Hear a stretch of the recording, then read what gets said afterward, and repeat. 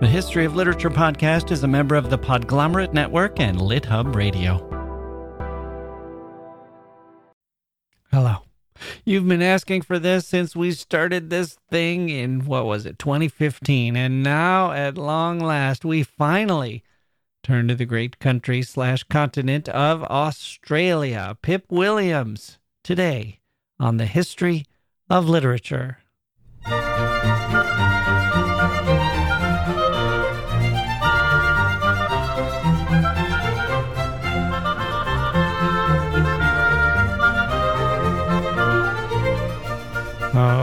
Okay, here we go. Welcome to the podcast. I'm Jack Wilson. Thank you for joining me. A wonderful talk with a wonderful author today, Pip Williams, who began her career with a literary bang, the much-loved novel, The Dictionary of Lost Words, a bestseller. She has a new novel out now, which we will hear all about, and we'll hear how things are going in literary Australia. But first, a reminder to send us your idea for a dream guest for the History of Literature podcast. We've gotten some suggestions already, and we're busy reaching out to coordinate these. We can't promise we'll talk to them all, but we're going to try to bring you a couple of these. One for the holidays. That's the promise. At least one by the time we hit the end of the year. A dream guest. Who would you most like to hear talk about books on the humble little podcast? Now, if only someone would have sent in the email with Pip Williams, then we could check it off the list. Maybe she is some of your dream guest. She certainly is a very fun person to talk to. Okay. How about some literary news? This one is a couple of months old, but in some ways it's timeless. Ancient books in northern Italy frozen to salvage them from flooding. Huh? This was in the Emilia-Romagna region, my old home, my beloved old stomping grounds, and it happened during those terrible floods they had in May. Libraries were flooded with water and mud, and some precious books were submerged, devastating, a great loss for the world. Some of these manuscripts were more than 500 years old. Paper, as we know, it's incredible, an incredible technology. Durable and flexible and really good at what it does when you think about it, but it's also fragile. Water is not its friend. And so volunteers worked with, this is great. This is the best detail. They worked with the Carabinieri of the Cultural Heritage Protection Unit of Bologna. The Carabinieri, police officers in Bologna's Cultural Heritage Protection Unit. I did not know. I lived in Bologna. I did not know their police force had a Cultural Heritage Protection Unit. I need this to be a show. Law and Order, CHPU. Traveling around, busting forgers and art thieves, and in this case, there to lend a hand in a crisis, organizing efforts in response to an act of God. The Library of Forlì, actually my very dear friends in Bologna have a son who went to help the citizens of Forlì after the flood. I wonder if he was part of this effort with the books. In any case, what happened was people transported these submerged books and manuscripts to some industrial-sized freezers provided by a company that packages frozen food. The company usually uses the freezers for ripe fruit and vegetables. They get them there within 3 hours of harvesting to make sure they don't spoil. And they package them up and sell them in supermarkets. And with submerged books, it's similar to the fruit. You can prevent damage by freezing them as quickly as possible. Freezing helps to rid the books of excess water, and it allows you to dry them and restore them to the best possible extent. I'm sure some of them can't be salvaged, but this gives you your best shot. The owner of the warehouses, the freezers, was in a position to charge an arm and a leg for this usage, as the librarians really had nowhere else to go. And he provided the freezers free of charge. It's for the good of the community, he said, and it was consistent with his company's mission. Our factory is used to maintaining the best quality. Sometimes that might be fruits and vegetables, and sometimes it might be The writings of monks and scribes. Quality either way. Bravo, Mr. Let's get Signore's name right. Mr. Piracini. Bravo, Mr. Bruno Piracini of the Orogel Company. The next time I'm in Bologna, I will seek out some Orogel products on the shelves, maybe some carciofi or cavolfiore. Tasty stuff. Speaking of tasty, this is a delicious conversation coming up. And also, speaking of the love of books, the love of making them and preserving them, and of course, reading what's in them. We will hear from Pip Williams about her own journey with books and writing, and about the journey that two fictional sisters in her new novel make through their own literary adventure. Pip Williams, after this.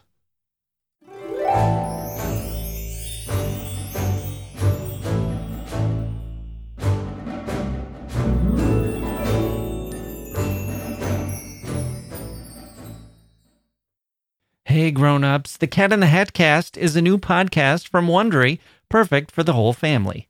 Join the Cat in the Hat and your favorite Dr. Seuss characters as they get whisked away on a new adventure every week. Fish dreams of creating his very own polite and quiet podcast. That is, until he gets a surprise visit to his Fishbowl podcast studio from the Cat in the Hat himself, and it becomes very clear that the cat has other plans for the podcast, and those plans are the opposite of quiet.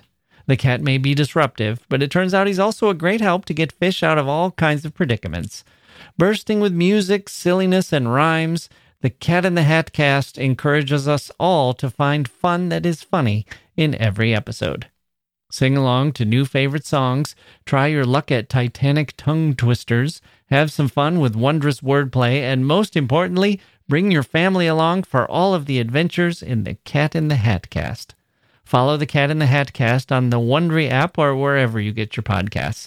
You can listen to the Cat in the Hat Cast ad-free right now by joining Wondery Plus in the Wondery app or Wondery Kids Plus in Apple Podcasts.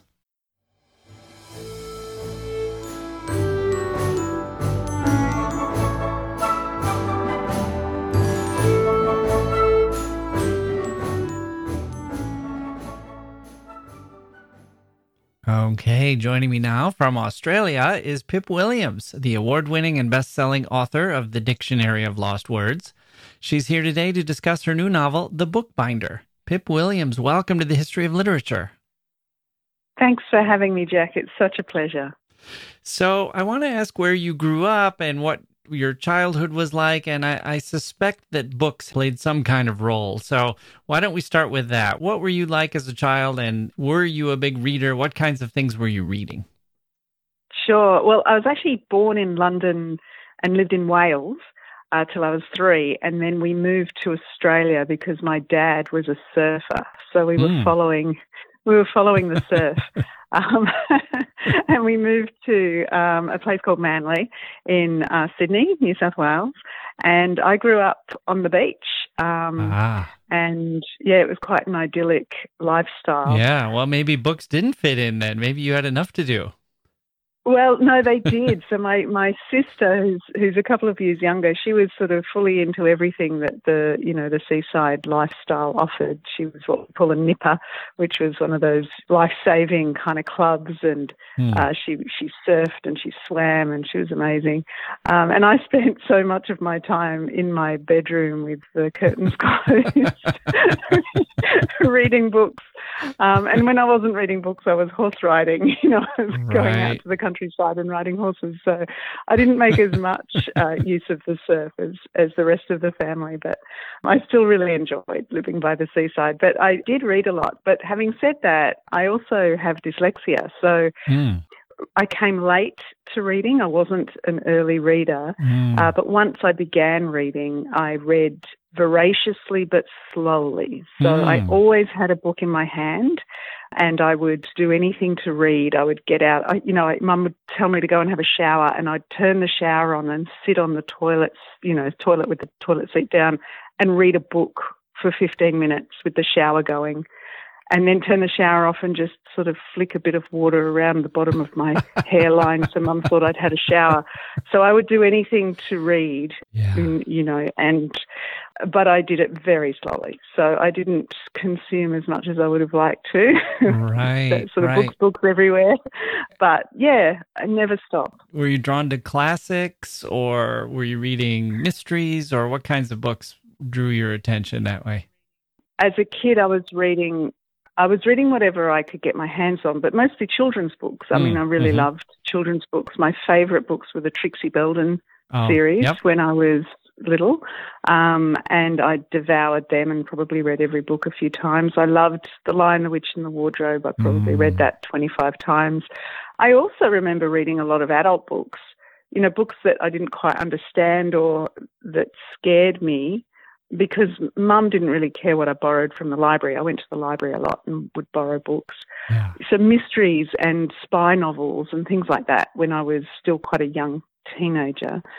I loved John le Carré when I was a teenager. I loved, I would read anything. I would read the Sweet Dreams books when I was 13 and 14. And I was pretty eclectic.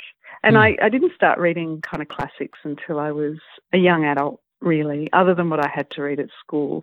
And what I had to read at school probably put me off a lot of classics for a few years because of the way they're often taught. You labour over them and there's no time to just enjoy them. I know. I hate to say it because I know how many teachers we have as listeners, although when I hear from teachers, they say, this is not how we want to teach it either. But there is a kind of way, I think I don't know if it's to try to make it seem like it's something productive or what it is about the way that literature is read in middle school and high school that kind of turns students off of literature. They're sort of reading as if they're trying to put together the pieces of a puzzle or something rather than reading for the story and the impact.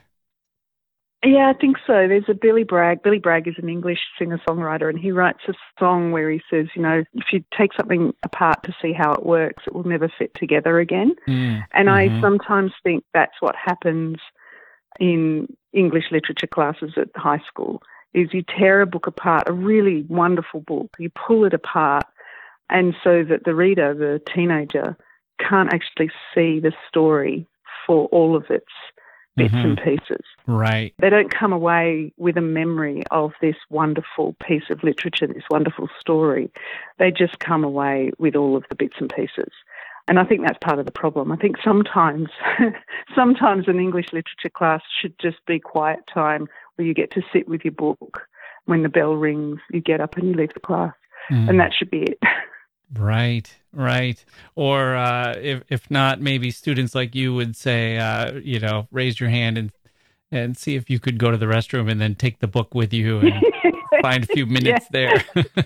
Yeah, exactly. Okay, so now were you also writing? When did you start writing stories?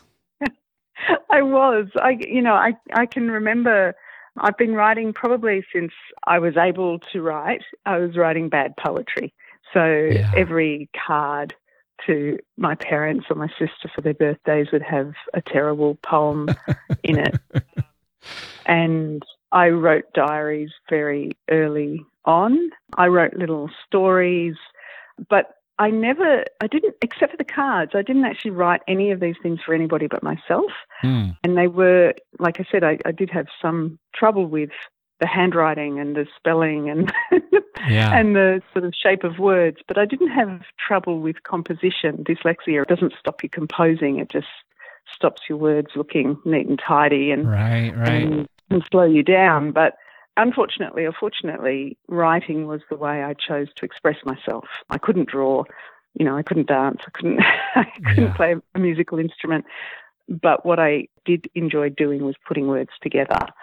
But I did it for myself. I never thought of writing as performative. I never thought of it as something that was necessarily for other people, except as a gift during those poetry, those birthday cards. And when I was a teenager, I never thought of it as a career. My very first publication was actually a poem in a very popular teenage magazine called Dolly Magazine, which was, any Australian listeners would absolutely know what I'm talking about. It was the most popular young teenage magazine. And they published a poem of mine when I was 15, which was kind of extraordinary and thrilling.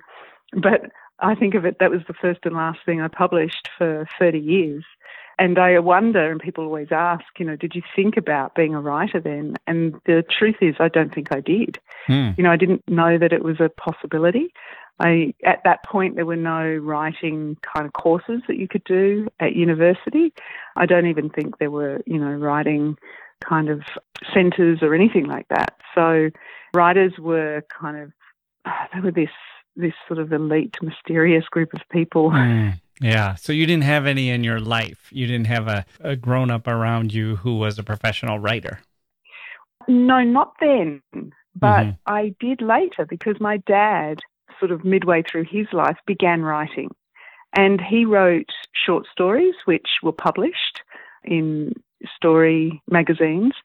And he also wrote a couple of books, mostly for middle-aged kids, chapter books, and a book of poetry. So he did start writing. So I have a feeling that it was watching him do this thing after working and being in the middle of his life. I have a feeling that might have spurred me on to sort of follow the same dream, I suppose, that I may have actually inherited from him. Right. Was he doing that before or after you had the triumph of the poem in Dolly Magazine? I like to think after. So I like to think that maybe, you might have inspired him. That's right. Maybe I did. Yeah. So it's a sort of, family competition. Who gets there first? Yeah. Oh, interesting. Okay. So moving toward your books, for which you've become quite well known and celebrated, I'm curious, they're both set in Oxford. I'm wondering if you spent any time there, or what is it about Oxford? Why Oxford and not Sydney or London or New York or anything like that? Yeah, that's a really good question. When I was doing the research, I was also thinking, why Oxford? Because I had to spend so much money to travel from Australia to Oxford to do the research. But no, the reason it's Oxford is because the story that I wanted to tell was all about the Oxford English Dictionary. And so it wasn't really the place that I was initially drawn to, though how lucky for me. The object I was interested in, which is the dictionary, does have its life in that beautiful city. That's right, yeah. There are a lot of university towns, but there is only one Oxford English Dictionary.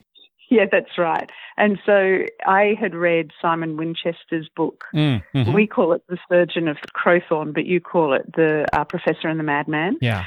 And it was a really interesting non-fiction story about the editor of the dictionary and one of the people who sent in words with examples of how they had been used in text. And it was very interesting, but it gave me a sense of how the dictionary was actually put together. And I have to admit, I'd never thought about how dictionaries were made. And once I understood that every word in a dictionary has to have been written down for it to be in the dictionary at all, then I understood that the dictionary was probably a biased text. And it was this idea that got me thinking about what that might mean for women's words and whether they're missing or whether the meanings that they might ascribe to a particular word is missing from the dictionary. And that's where the story began. But to research it, I had to go to Oxford.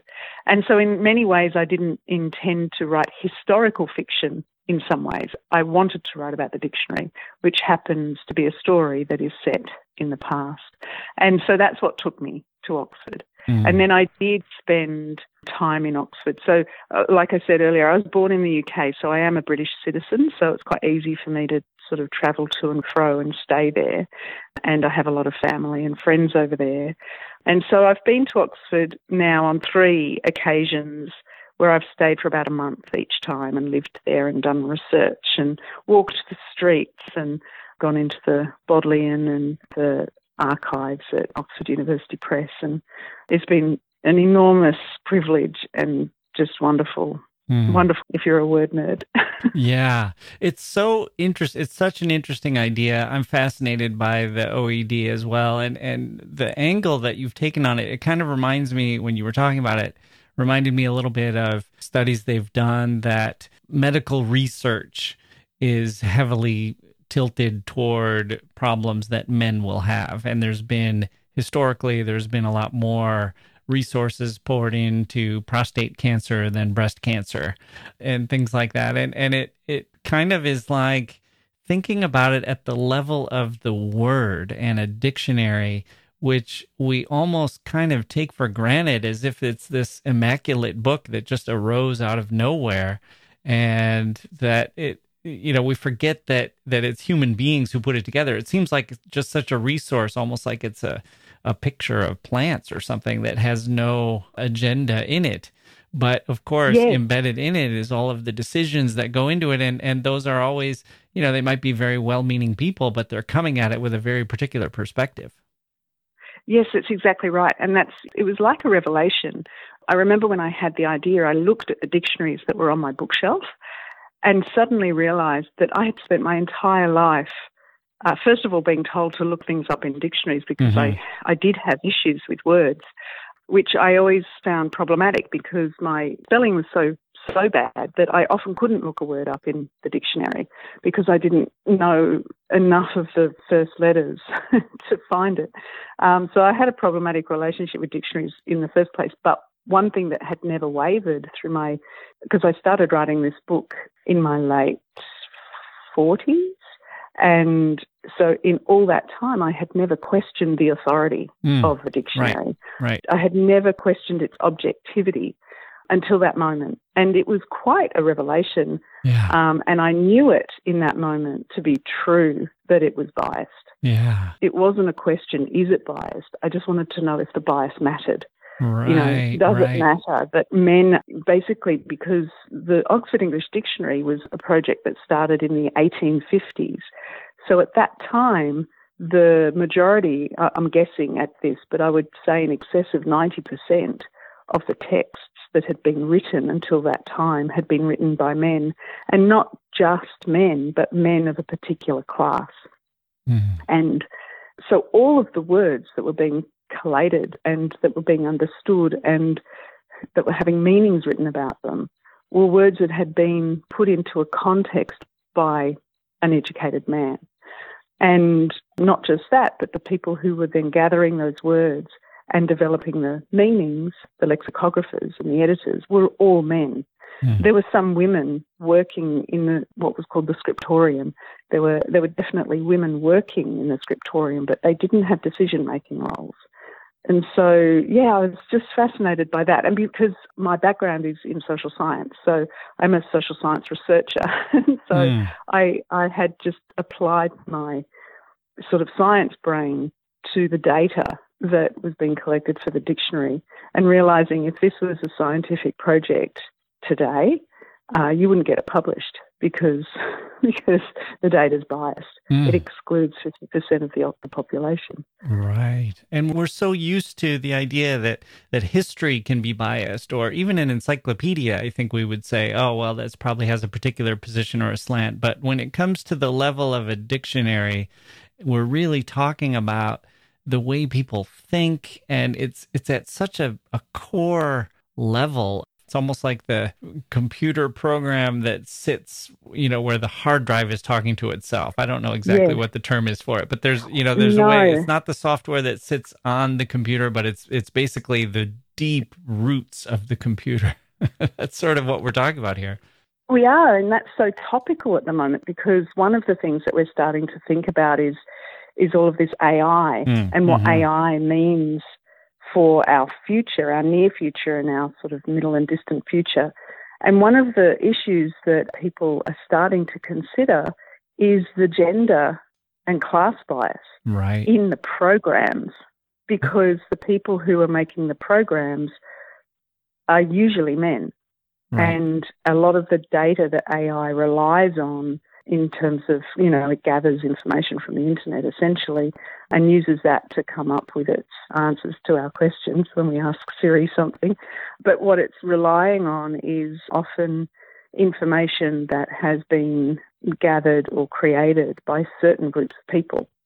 And so that is going to create inherent biases, what we sometimes might call unconscious bias. This will be an unconscious bias within the system, if you like. Well, dictionaries have an unconscious bias. We all have unconscious bias.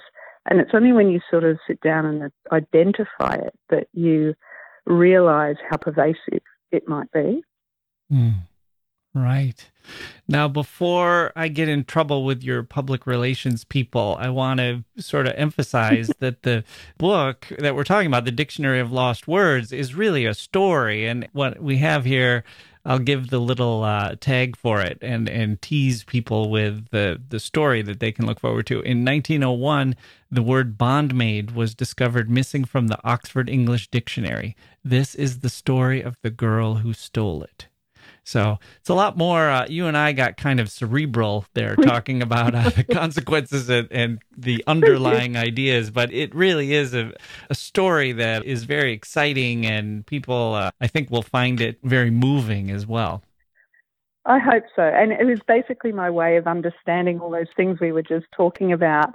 I just put a little girl under the sorting table where all the words were being gathered and defined, and I wanted to see how she might affect the words and how the words affect her as she grows into a young woman. And it is a story, that's set in the early 20th century when so much was happening in the world. The women's suffrage movement and the Great War was looming.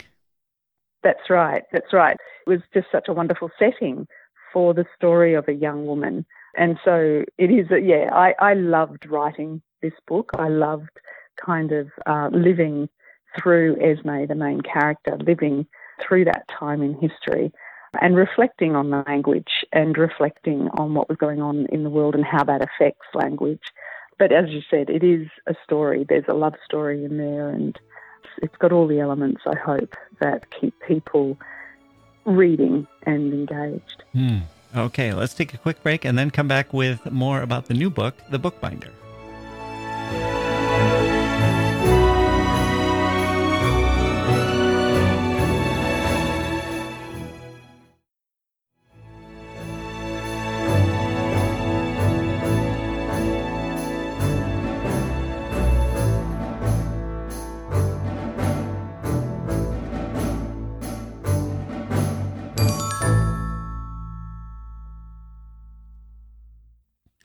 Okay, we are back. Pip Williams, The Bookbinder, I understand, is a sequel. How does The Bookbinder pick up the story that we left off in the Dictionary of Lost Words?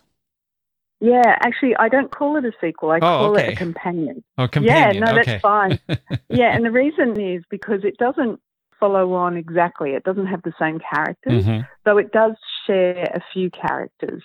So the reason I call it a companion is you could actually read these books in either order, though most people will read the Dictionary of Lost Words first and then the Bookbinder second. But if you read them the other way, that would be okay. And this story, The Bookbinder, is set during the years of World War I, from 1914 until just after 1918. So it's a much shorter time span than the first book. And it's about a different woman. So the Bookbinder is about a woman called Peggy, who's about 21, and she lives with her identical twin sister Maud on a narrowboat on the Oxford Canal. And they both work as bindery girls at the Oxford University Press. So in terms of its relationship to the first book, it shares a location, which is Oxford, though these women live in a town called Jericho. So Jericho is the neighbourhood of Oxford where Oxford University Press resides, essentially. It's a very working class place. And most of the people who live in Jericho actually work at Oxford University Press, and this is all historically true. And I was really interested to explore the life of working class women in particular during World War I. And I was still also very interested in this idea of who gets to access knowledge, who gets to make knowledge, and what happens when some people are denied that access to knowledge and information. And so my characters, Peggy and her twin sister Maud, they work in the bindery where they're folding the pages that come off the printers and they're turning them into books. So they are the women who make the books that the scholars write, but also that the scholars read. And for Peggy, my main character, she's a really intelligent young woman. She's really ambitious. She would like nothing more than to actually be a student at Somerville College, which is the ladies' college that is directly across the road from Oxford University Press. But she can't. She left school at 12. Her trajectory in life is really to be a bindery girl, like her mother was a bindery girl, like her grandmother was a bindery girl. Going to university is a pipe dream for her. And she has her sister who she thinks she needs to look after. But when the war starts, all sorts of cracks start appearing in the normal order of things, and possibilities arise for Peggy, but they're not all possibilities that she can actually grasp. So, So that's the story. But I was really interested in, I got the idea for this story when I was doing research for the last book at Oxford University Press, and I saw this beautiful black and white film called The Making of a Book at Oxford University Press. And it goes for about 20 minutes, and it's this wonderful black and white film with this funny music over the top. But during it, I saw the women folding the pages that have come off the printer into sections. And then there's this gorgeous bit of footage of a woman gathering the sections of a book into her arms. And she's very graceful and she's really well dressed. And I wondered, does she ever stop to read what she's gathering? And then I wondered, do the women folding the pages stop to read the words on those pages?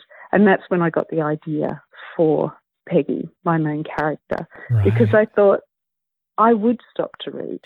And then what would the consequences of that be for me? Someone would come over and tell me that my job is not to read the books, but to bind them. Because as soon as you stop to read, you slow down progress, you slow down production, and that's not her role. Her role in life is not to read the books, it's just to make them. Yeah, and I was fascinated by that concept.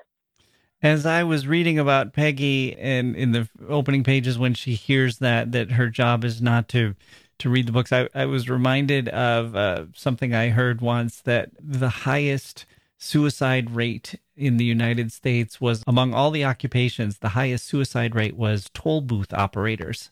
And I always thought that part of it was that they were sitting in this little booth as cars were going by all day long and everyone else was going somewhere and they were stuck in place. And I was kind of thinking of Peggy watching these books pass through her hands and thinking, other people are going to get to read these. And here I am, all I do is fold the pages and work with the glue and the binding. But I don't get to be one of the people who actually reads these books.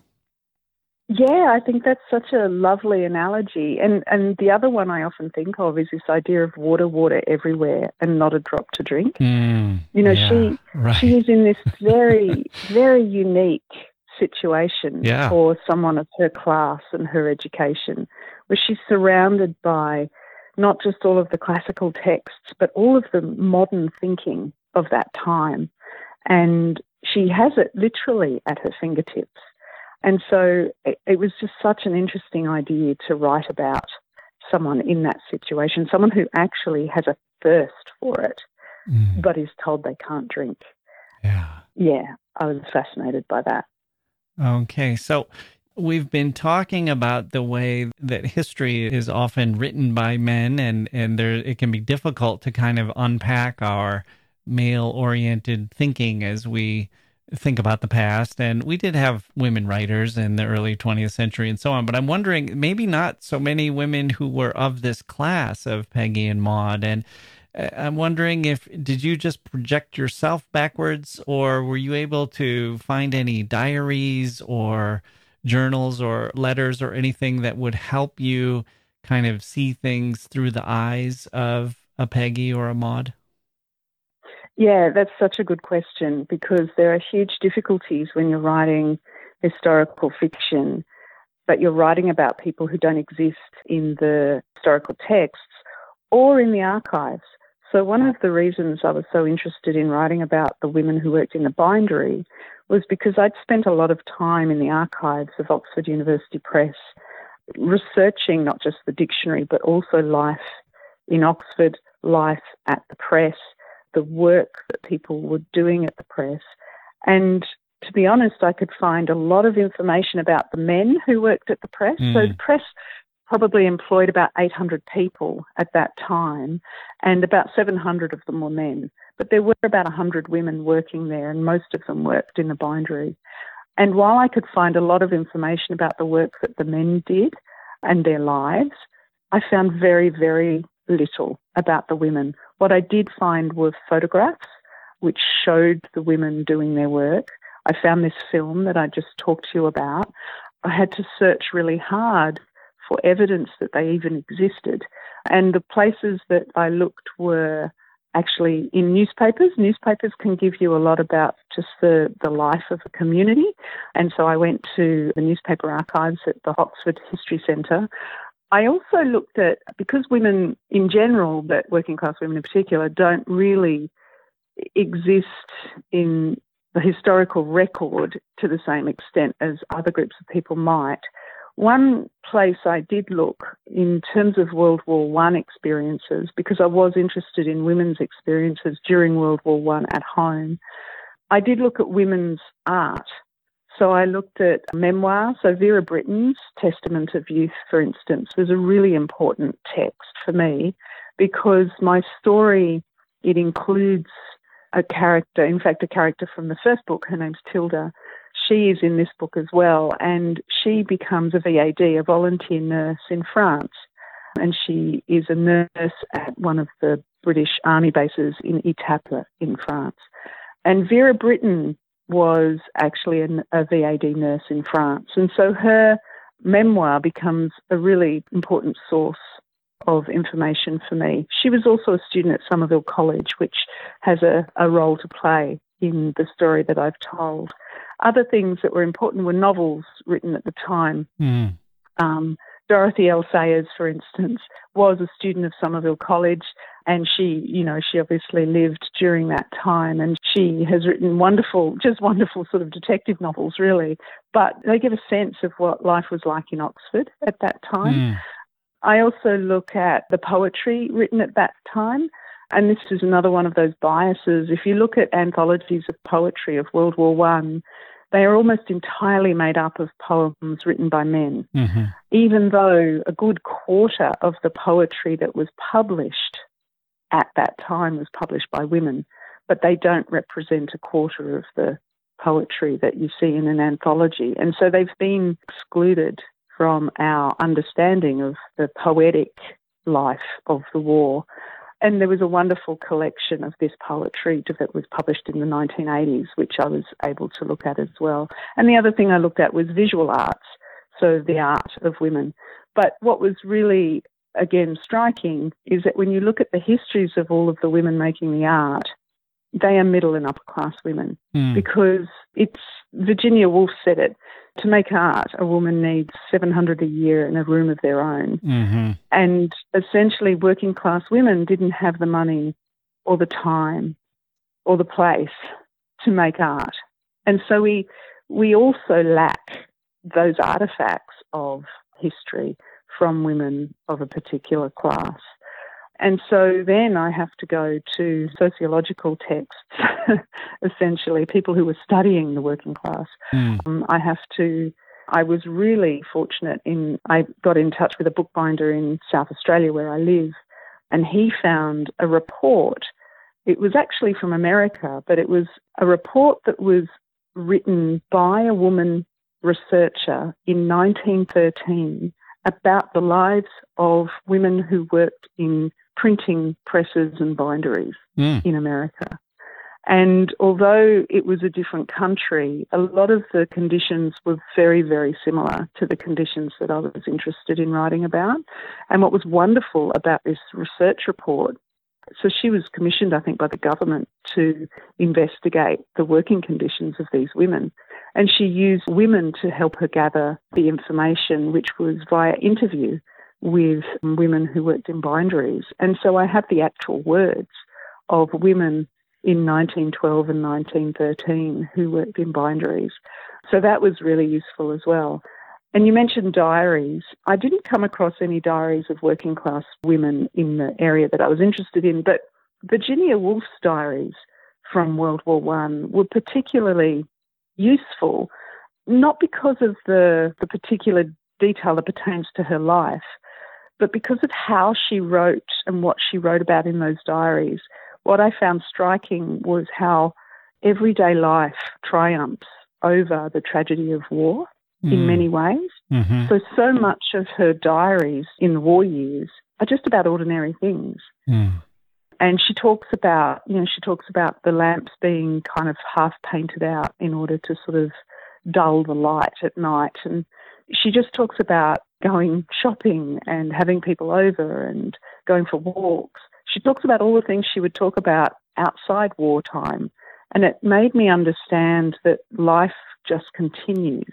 Right. I suppose we accommodate the massive upheaval and then we get on with living. And that was actually a really important thing to understand, that the war wouldn't have been central at every minute of every day for women who just continued working and doing their thing. Yeah, so you use all of these other materials to try to get a sense of what life was like. Mm. I think of wartime as kind of, especially for young women, it also had the power to kind of disrupt the status quo because the men were gone, or it would maybe open up certain jobs to them that might not otherwise be open, or it might just disrupt the kind of relationship, courtship, marriage cycle that kind of settles in as a here's what's going to happen to you and here's when it will happen, and don't think too much about doing something different. Or, war can disrupt all of that because suddenly there's different demographics shifting around and people making different plans, and the timing can be all thrown off by a year or two of this isn't the moment for you to go out and get married now, and maybe that opens a little breathing room for women who are hoping to do something other than just get married and become a housewife or whatever their destiny was at that time. Absolutely. You found some evidence of that? Yeah, completely. Because what war did, particularly World War One, and we're talking about the UK, Australia was very different. In Australia, women had had the vote since 1894 in South Australia and since 1901 for the rest of Australia. But in the UK, women were still fighting for the right to vote. And I think they were still fighting for the right to vote in the US as well. And so when war broke out, women still didn't have the right to vote. But war changed the way women contributed to society. Suddenly, as you said, so many men left England to fight in the war. And so many businesses, so many manufacturing businesses, everything started to shut down. And if they didn't let women take up men's jobs, there would have been a crisis on the home front. And so women stepped into work that before that time they had not been allowed to do. And not only had they not been allowed to do it, there was general discussion that they weren't capable of doing it. Right. And of course they proved themselves more than capable of doing men's work, and they held the country together. So by 1918, there was no longer a good argument for keeping women away from the ballot box. And a law was passed where some women were now allowed to vote, but not all women. So the women who were allowed to vote in 1918 were women who had property or a degree. And you also had to be over 30 years old. And so working class women, again, were excluded from this privilege of voting, even though it was working class women who actually stepped into so many of the men's jobs. It was working class women who started working in the printing section of Oxford University Press, which they hadn't been allowed to do before. It was working class women who worked in the ammunition factories. It was working class women who drove the buses and became police officers, all jobs that they had not been allowed to do before and jobs that were necessary during the war. But it was not working class women who were given the right to vote in 1918. They had to wait an extra 10 years for that privilege. Yeah. Wow. But other things did change. And so my story does that is one of the things that I wanted to explore, is when the social structures around you start to bend because of this massive social upheaval that was war and then the Spanish flu, what opportunities arise for a woman like Peggy? Mm-hmm. And there were many. And one of the opportunities actually comes from the classes actually starting to interact. So before World War I, the class system in England was very, very strict and entrenched. And even today it still is.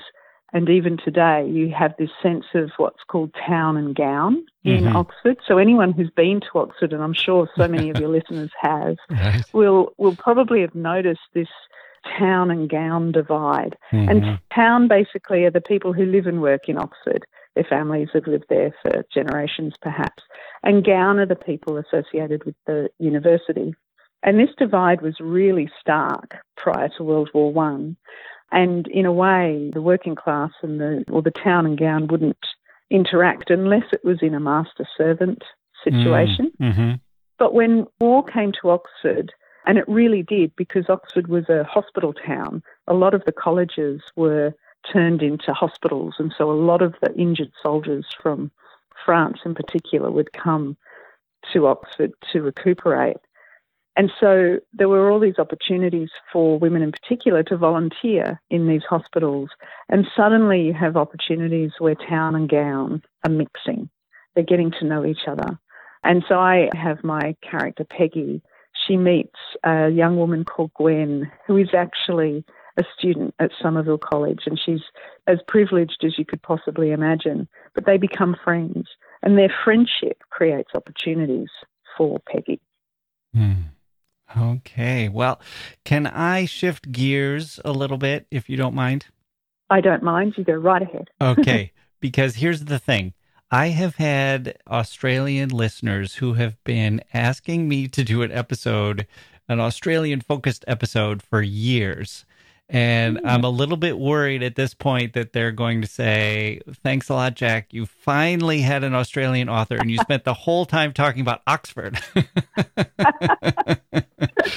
So let me ask you about the literary life in Australia. What is it like to be a writer there? How do you find the bookstore, publishing, book club, academia? You know, what is it like? Do you feel like you're a fish in water, or are you swimming against the stream? Or what are things like in Australia these days from a literary perspective?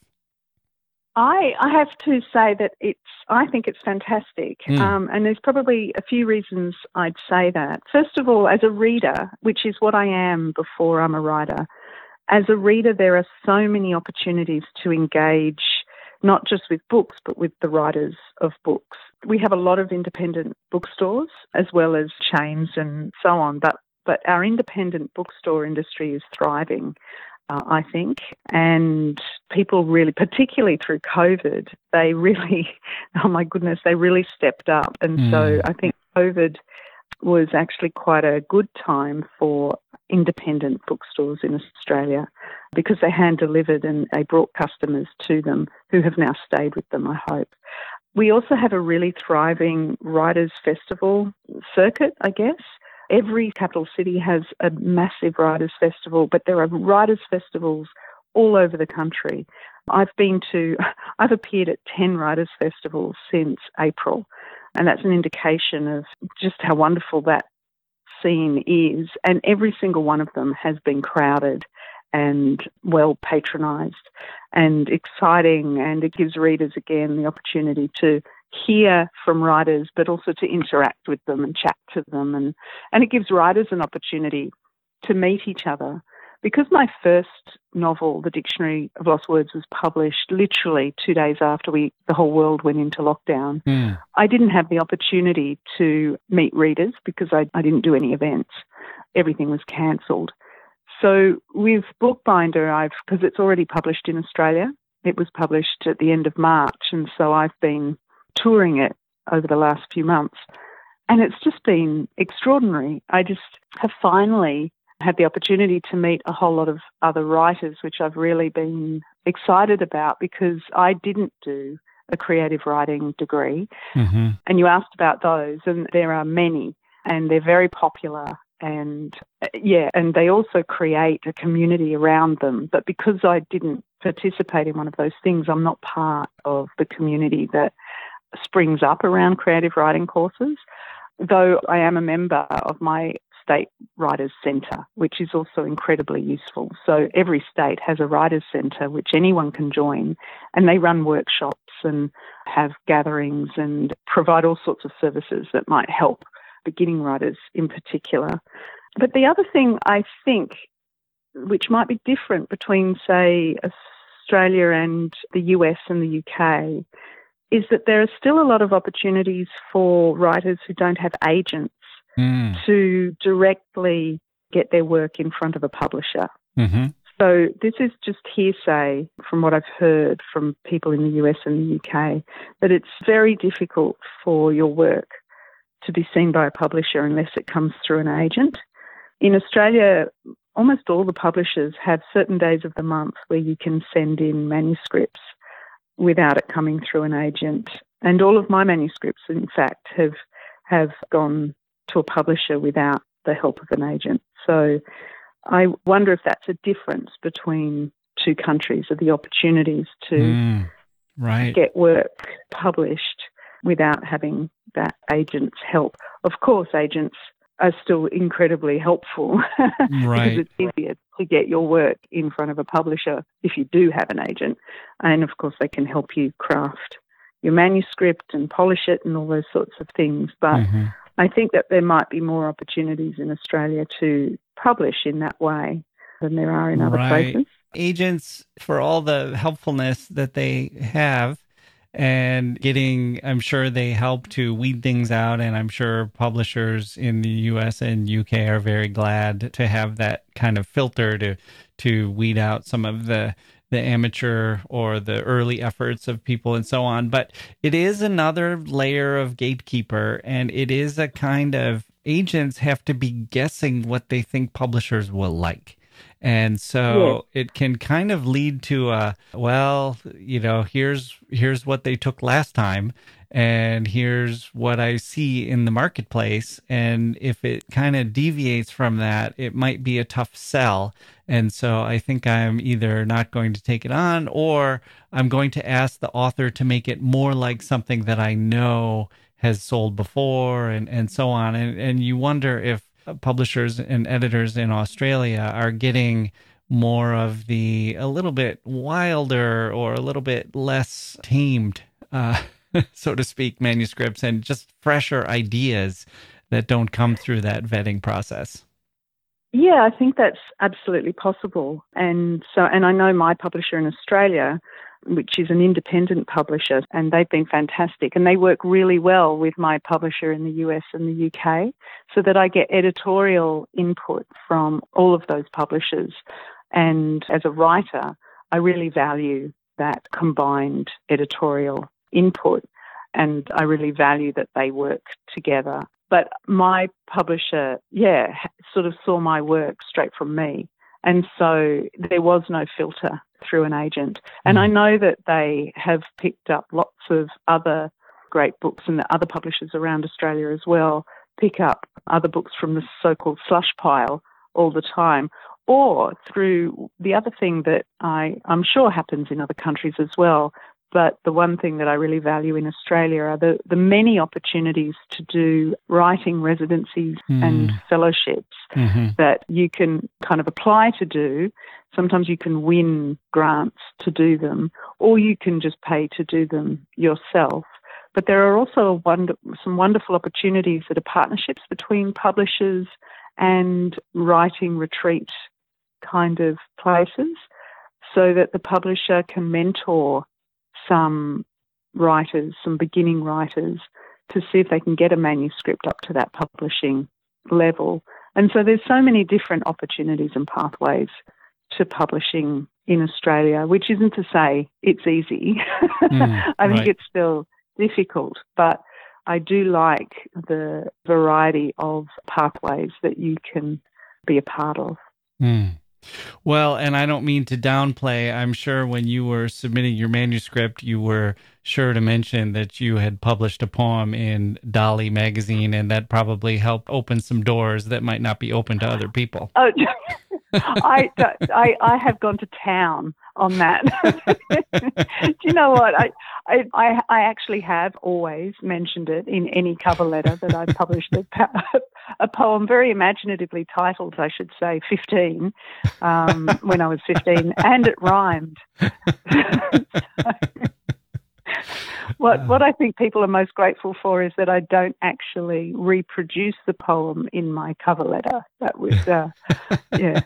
They probably know it by heart as fans. There probably were fans of yours waiting for your manuscript to come in their door. I'm sure they were. I'm sure they were. Okay, well, the books are called The Dictionary of Lost Words and The New Companion, The Bookbinder. Pip Williams, thank you so much for joining me on The History of Literature. Oh, thank you so much for having me, Jack. It's just been really good fun. It was lovely to get to know you. Okay, that's going to do it for this episode of The History of Literature. My thanks to Pip Williams for joining me. Do check out her books, The Bookbinder, the new one, and might be time to read the first one, The Dictionary of Lost Words. Hopefully we made the case for both of those today. We have some good episodes coming up on the History of Literature podcast, so do follow us wherever you can and hit that little 5-star button if you're so inclined. We're closing in on 1,000 ratings on Apple. A nice milestone. We do appreciate your generous support. Send us your suggestions for guests, a dream guest at historyofliteraturepodcast@gmail.com, or head on over to historyofliterature.com where we have a contact us link. You can use that to send us a message. Very convenient. Okay, I'm Jack Wilson. Thank you for listening, and we'll see you next time.